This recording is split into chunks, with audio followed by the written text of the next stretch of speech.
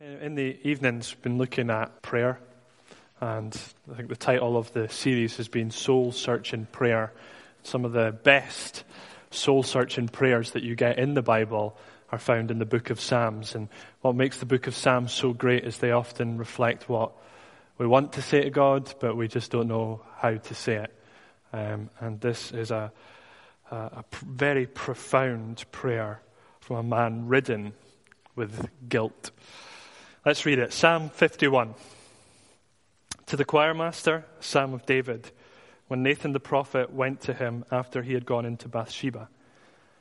Have mercy on me, O God, according to your steadfast love.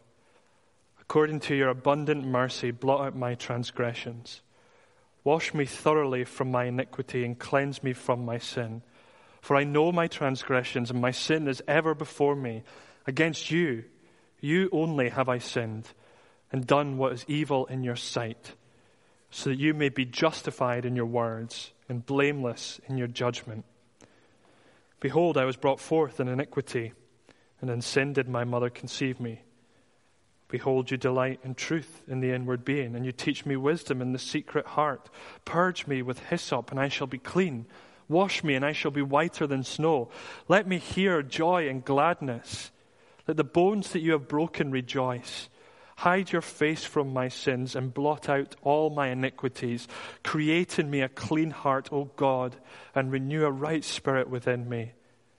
Cast me not away from your presence. Take not your Holy Spirit from me. Restore to me the joy of your salvation, and uphold me with a willing spirit. Then I will teach transgressors your ways, and sinners will return to you. Deliver me from blood guiltiness, O God of my salvation, and my tongue will sing aloud of your righteousness. O Lord, open my lips, and my mouth will declare your praise. For you will not delight in sacrifice, or I would give it. You will not be pleased with a burnt offering. The sacrifices of God are a broken spirit, a broken and contrite heart, O God, you will not despise. Do good to Zion in your good pleasure. Build up the walls of Jerusalem. Then you will delight in right sacrifices, in burnt offerings and whole burnt offerings. Then bulls will be offered on your altar. Amen. Well, as is often the case with the Psalms, the titles of the Psalms are immensely important. I always get really annoyed when people read from the Psalms and they don't read the title, because the title shapes so much of the context of the psalm and why it was written. And this psalm is especially true of Psalm 51, because there in the title we see the backstory to this psalm. And it's a story that's told in full in the book of 2 Samuel. Psalm 51, it was written by Israel's great king, the hero of the Old Testament in many regards, King David. He is, we are told, a man after God's own heart. He is a man who loves God and a man who follows God, and in many ways was a great example to all the kings that followed him. Now, David had a group of soldiers that were fiercely loyal to him. It's pretty cool. They were called his mighty men, and it was kind of like an ancient Palestinian equivalent of the Expendables, if you've ever seen that film. And so he had these kind of really hard guys that were really loyal to him. They loved him, and they did lots for him. And one of those men was a man called Uriah. Now, there was a time where Uriah and the mighty men, as it were out fighting for David. And David was back at home in the palace in Jerusalem. He goes for a walk out onto the roof, and he looks across, and across the way he sees a woman who's bathing. And it turns out to be a woman called Bathsheba, Uriah's wife. And David basically sees her and decides that he wants to sleep with her. And because he is king, that is what happened. He made that happen. And the result of that affair that he had with Bathsheba was that she became pregnant. And then what follows when you read the story in 2 Samuel is this downward spiral of lies and deceit as David tries to frantically cover his tracks with Uriah. And eventually what he decides to do, after trying to deceive Uriah, is he puts him on the front line of the battle to make sure that he will be killed. He essentially orders Uriah's death. And then he marries Bathsheba to make it look as if her pregnancy was legitimate. It's one of the worst stories in the Bible. It's a horrendous tale. And David is completely blinded by how horrible an act this is that he has done. He's completely blinded by how horrendous it actually is. Until one day, Nathan, the prophet, comes to David and he tells him a story. And he tells him the story of a man who was wealthy, who had lots of sheep and cattle, who lived next to a poor man who had only one little lamb. And Nathan says that this poor man loved this lamb as if it was his own child. And then a traveler comes into town. And he comes to the rich man's house, and the rich man decides that rather than using one of his own sheep or his own cattle to kill and feed this traveler, he kills the poor man and steals his lamb and gives it to the traveler. And we read this in 2 Samuel, that when David heard this story, he arose in wrath and anger. And he says to Nathan, "Find me this man, for he must be put to death." And then Nathan delivers a devastating blow to King David. He says, "You, O king, you are that man." And David, we are told, broke down and he wept bitterly. And he fell into a pit of overwhelming guilt and despair at these horrendous acts that he had done, that he had suddenly been confronted with. And he took pen to paper, or whatever the ancient equivalent of that would have been, and he wrote these words that we have just read. He wrote this psalm, Psalm 51, after being in that pit of guilt. So my aim this evening then is to look at the question, how do we pray our guilt? How do we pray our guilt? Is there a way to get out of that pit of guilt and yet not diminish the severity of some of the stuff that we do? How can we confront the wrong that we have done in an honest way, yet in a way that doesn't lead us to selfish introspection and despair? See, I doubt, maybe there might be some similarities with some of you here with what David has done. I doubt it. There might not be. But some of you will have felt sickened by guilt. And can I say that really, if you are a Christian, you should have felt something like this. I don't know, when you read through Psalm 51, there's something that resonates with what David is saying, even if you've not done the horrendous acts that David has done. There's something in there that should resonate with your heart. Some of you will have felt guilty. Some of you will have felt, maybe even tonight, so guilty that you wonder if God could ever love you, if God could ever forgive you, because you keep doing the same thing again and again, or because of something horrendous that you have done in the past. And this psalm offers hope that is real and that is true for you. But I'm also aware that there are probably some of you here who maybe have no guilt at all in life, when in reality you should. You should. This psalm will, I hope, expose and open your eyes to see yourself. And in both these cases, I want us all to be led to where this psalm leads us, which is to the overwhelming mercy and love of God. Not to ourselves, but to Him. So, how do we do it? How does David pray his guilt? How do we pray our guilt when we are confronted with our sin? 2 points there. I've got them on your service sheet. Firstly, come to God with a broken heart that understands sin. And secondly, trust that God will give you a pure heart, cleansed from sin. Come to God with a broken heart that understands sin. And secondly, trust that God will give you a pure heart, cleansed from sin. We need both of these things.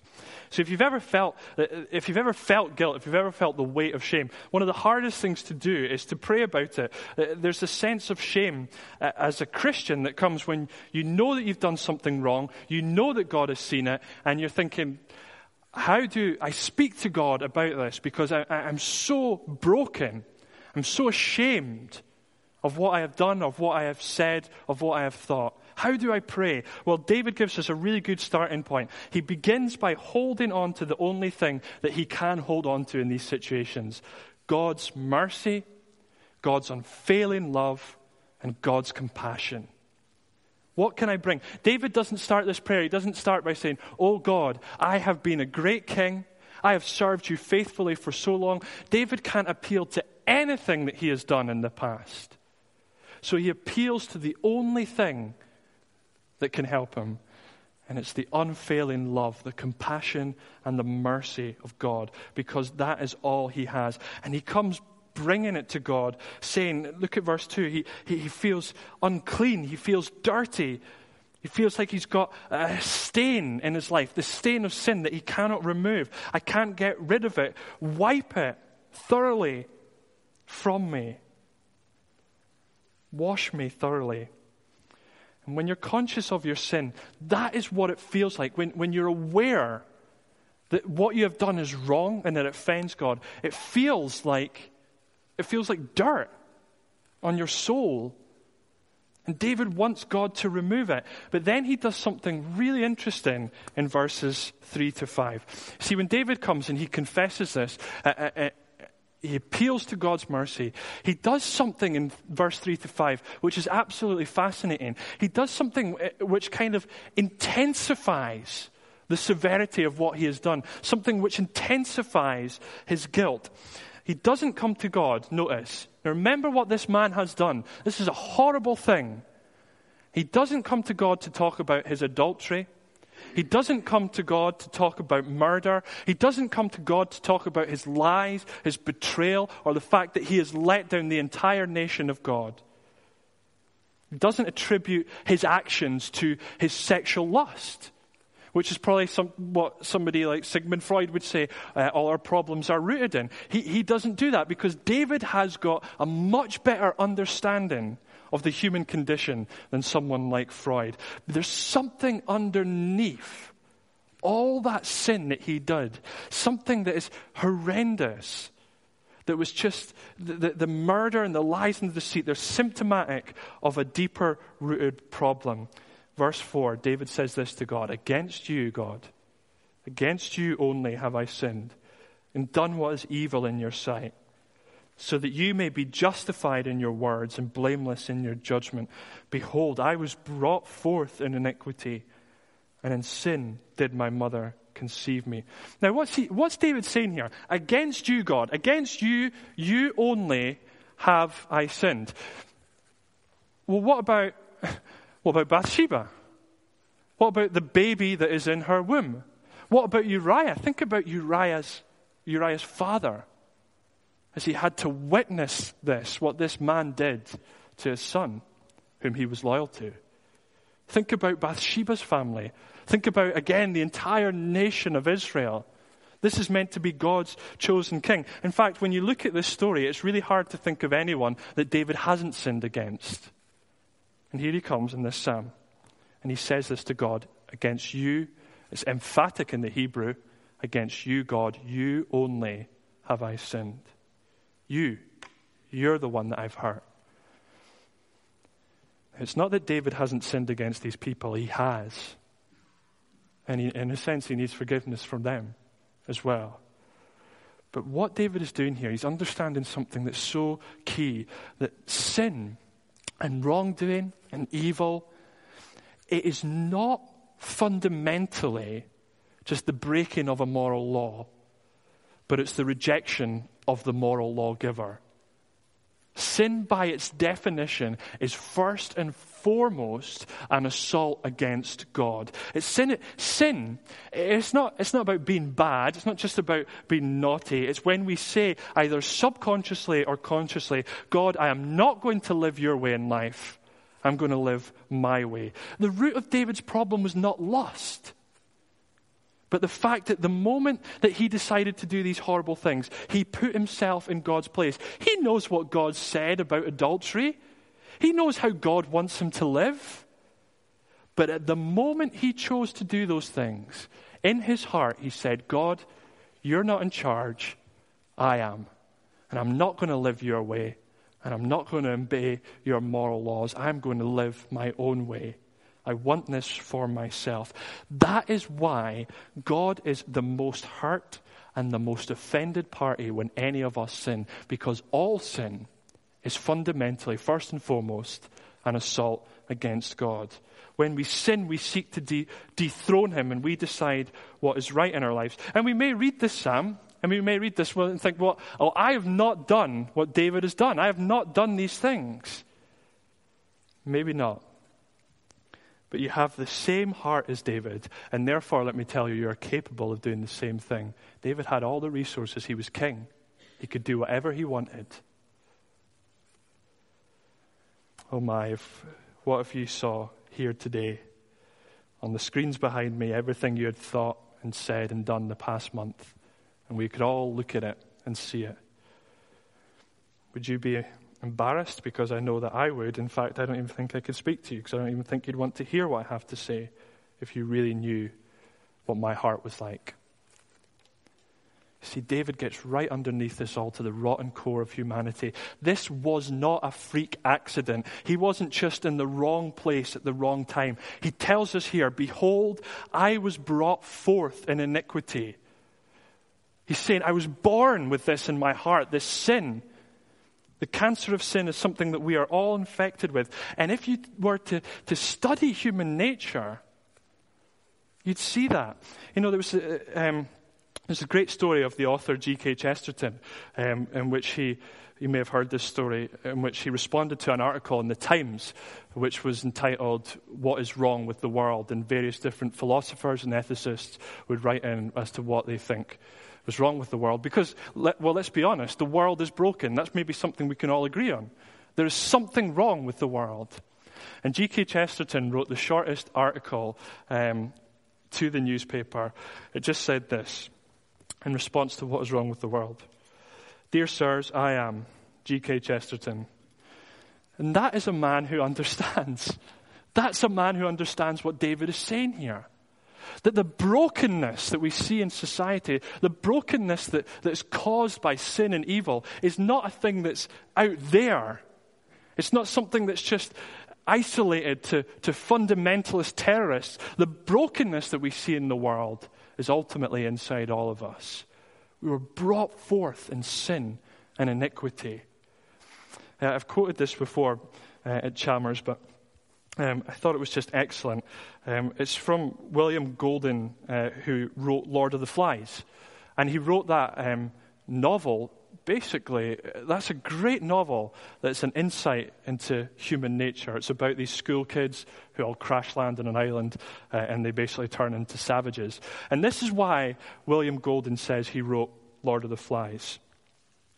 He says this, before the Second World War, I believed in the perfectibility of social man, that correct structure of society would produce goodwill, and that therefore you could remove all social ills by a reorganization of society.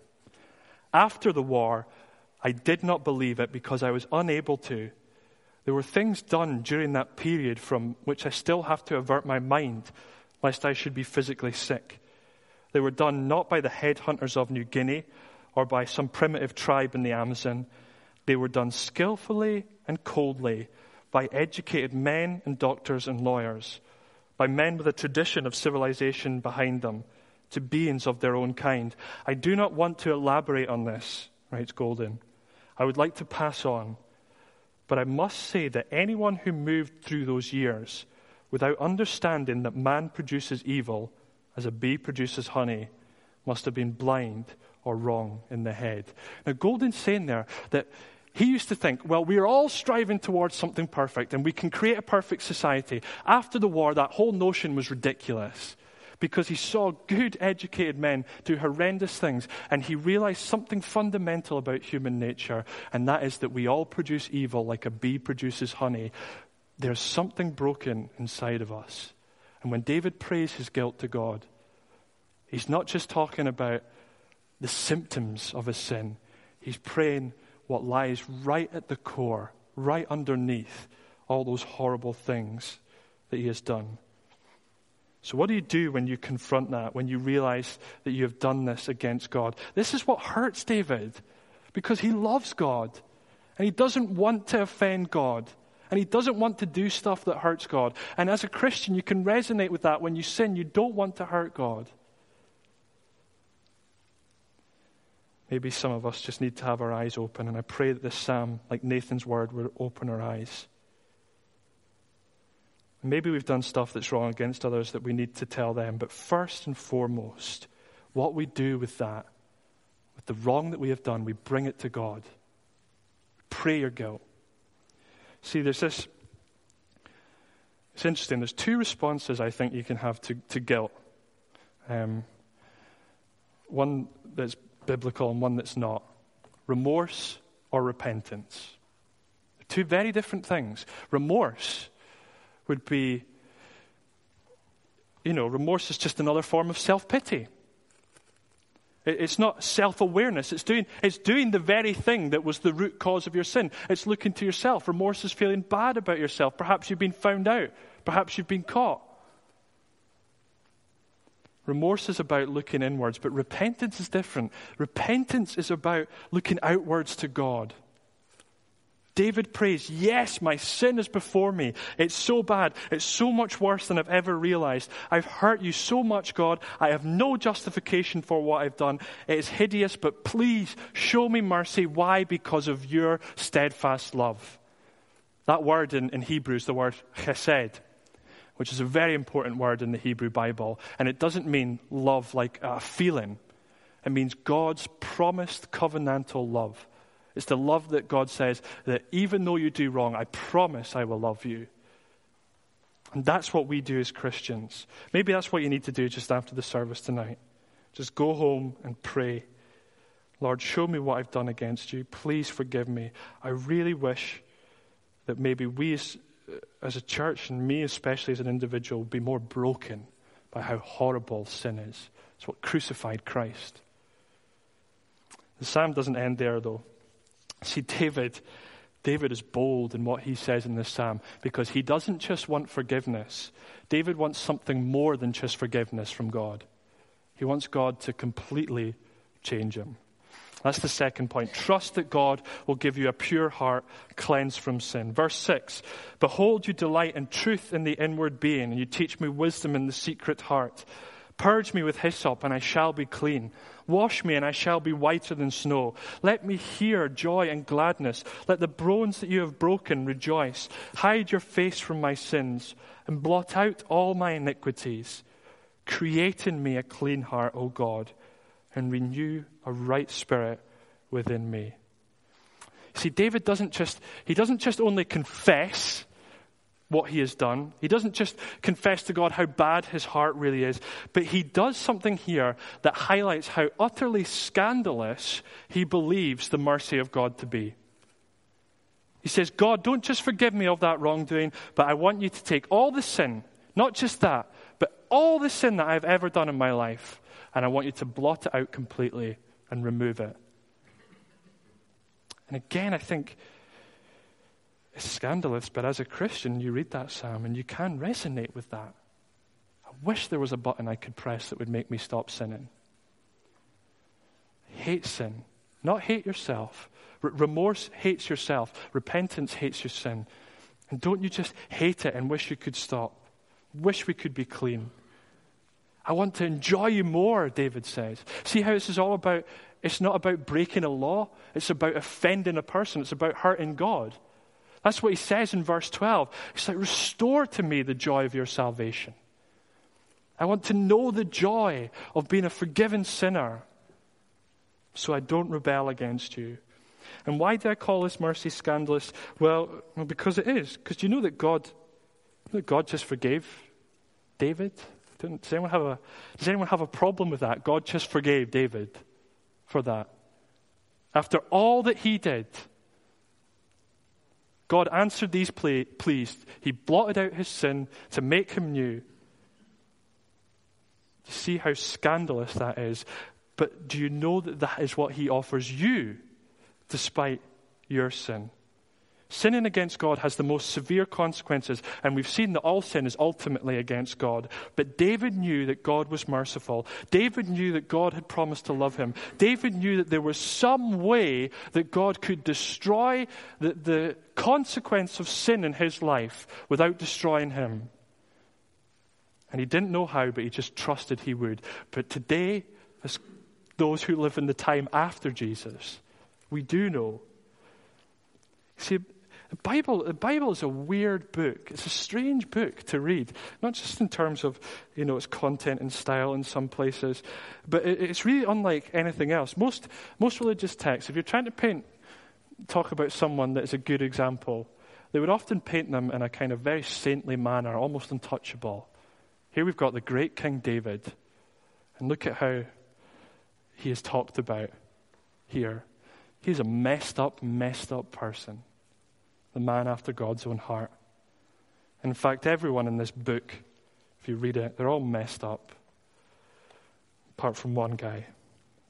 You see, Jesus stands in stark contrast to every other human being. The perfect man, that's who he was, because he was also God.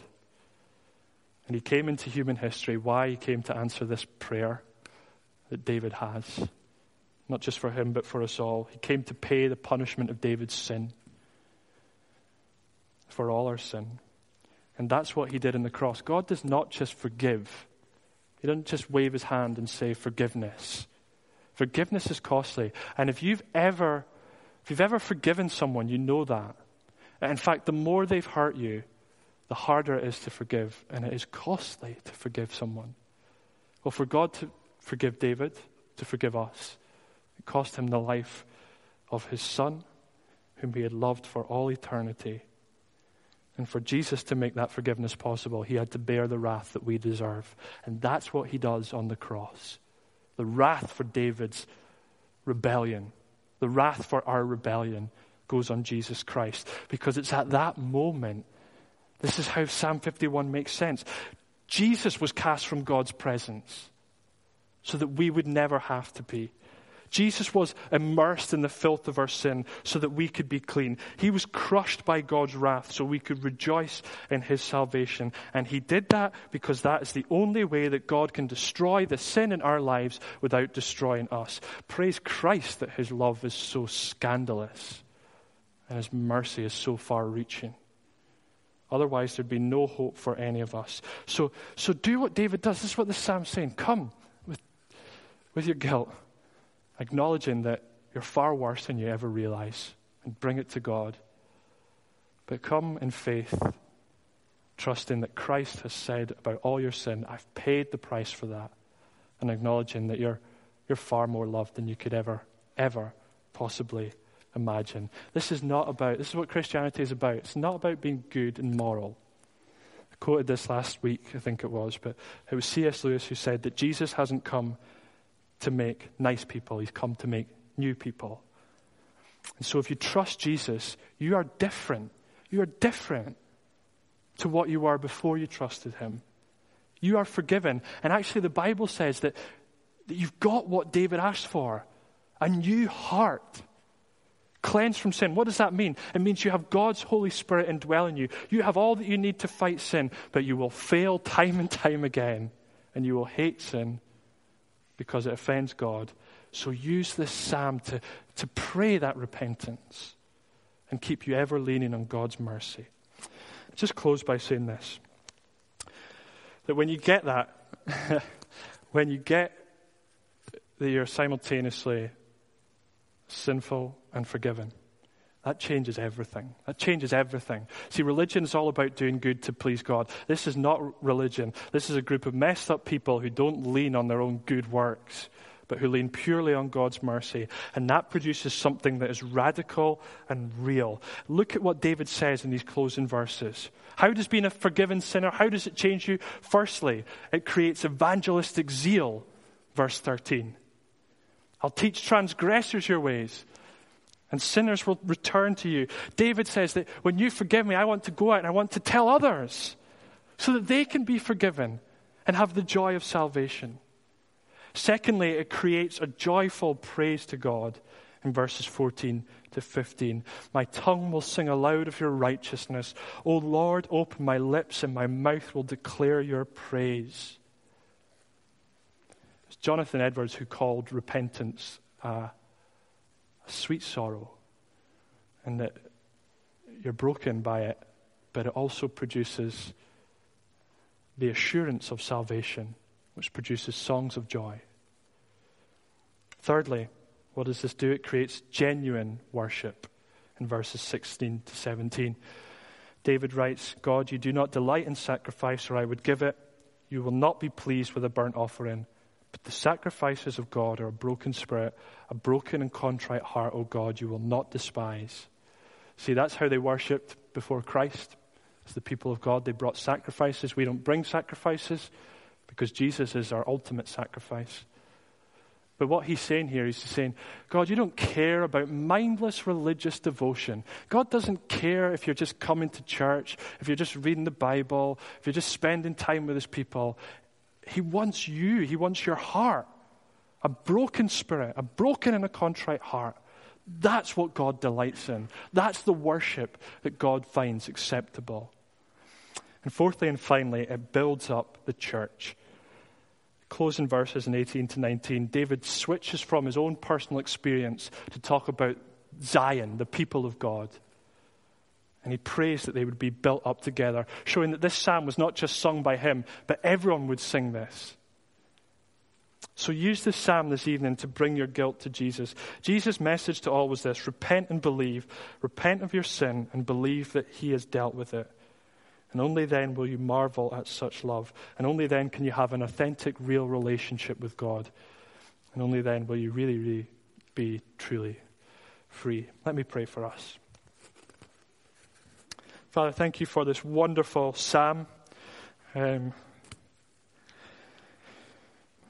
out of circumstance which is horrible and horrendous. As your servant David did the most wicked things, and yet you forgave him. You answered that plea, and you forgave him. And Father, we are no better in some regard. Even if we haven't done what he has done, we still rebel against you, we still offend you, and we still hurt you. So we ask you this evening to forgive us. We ask you to blot out all our iniquities. We ask you to cleanse us from all sin. And that's a bold request. And yet we know the answer already. The answer is always yes in Christ. And we praise you for that.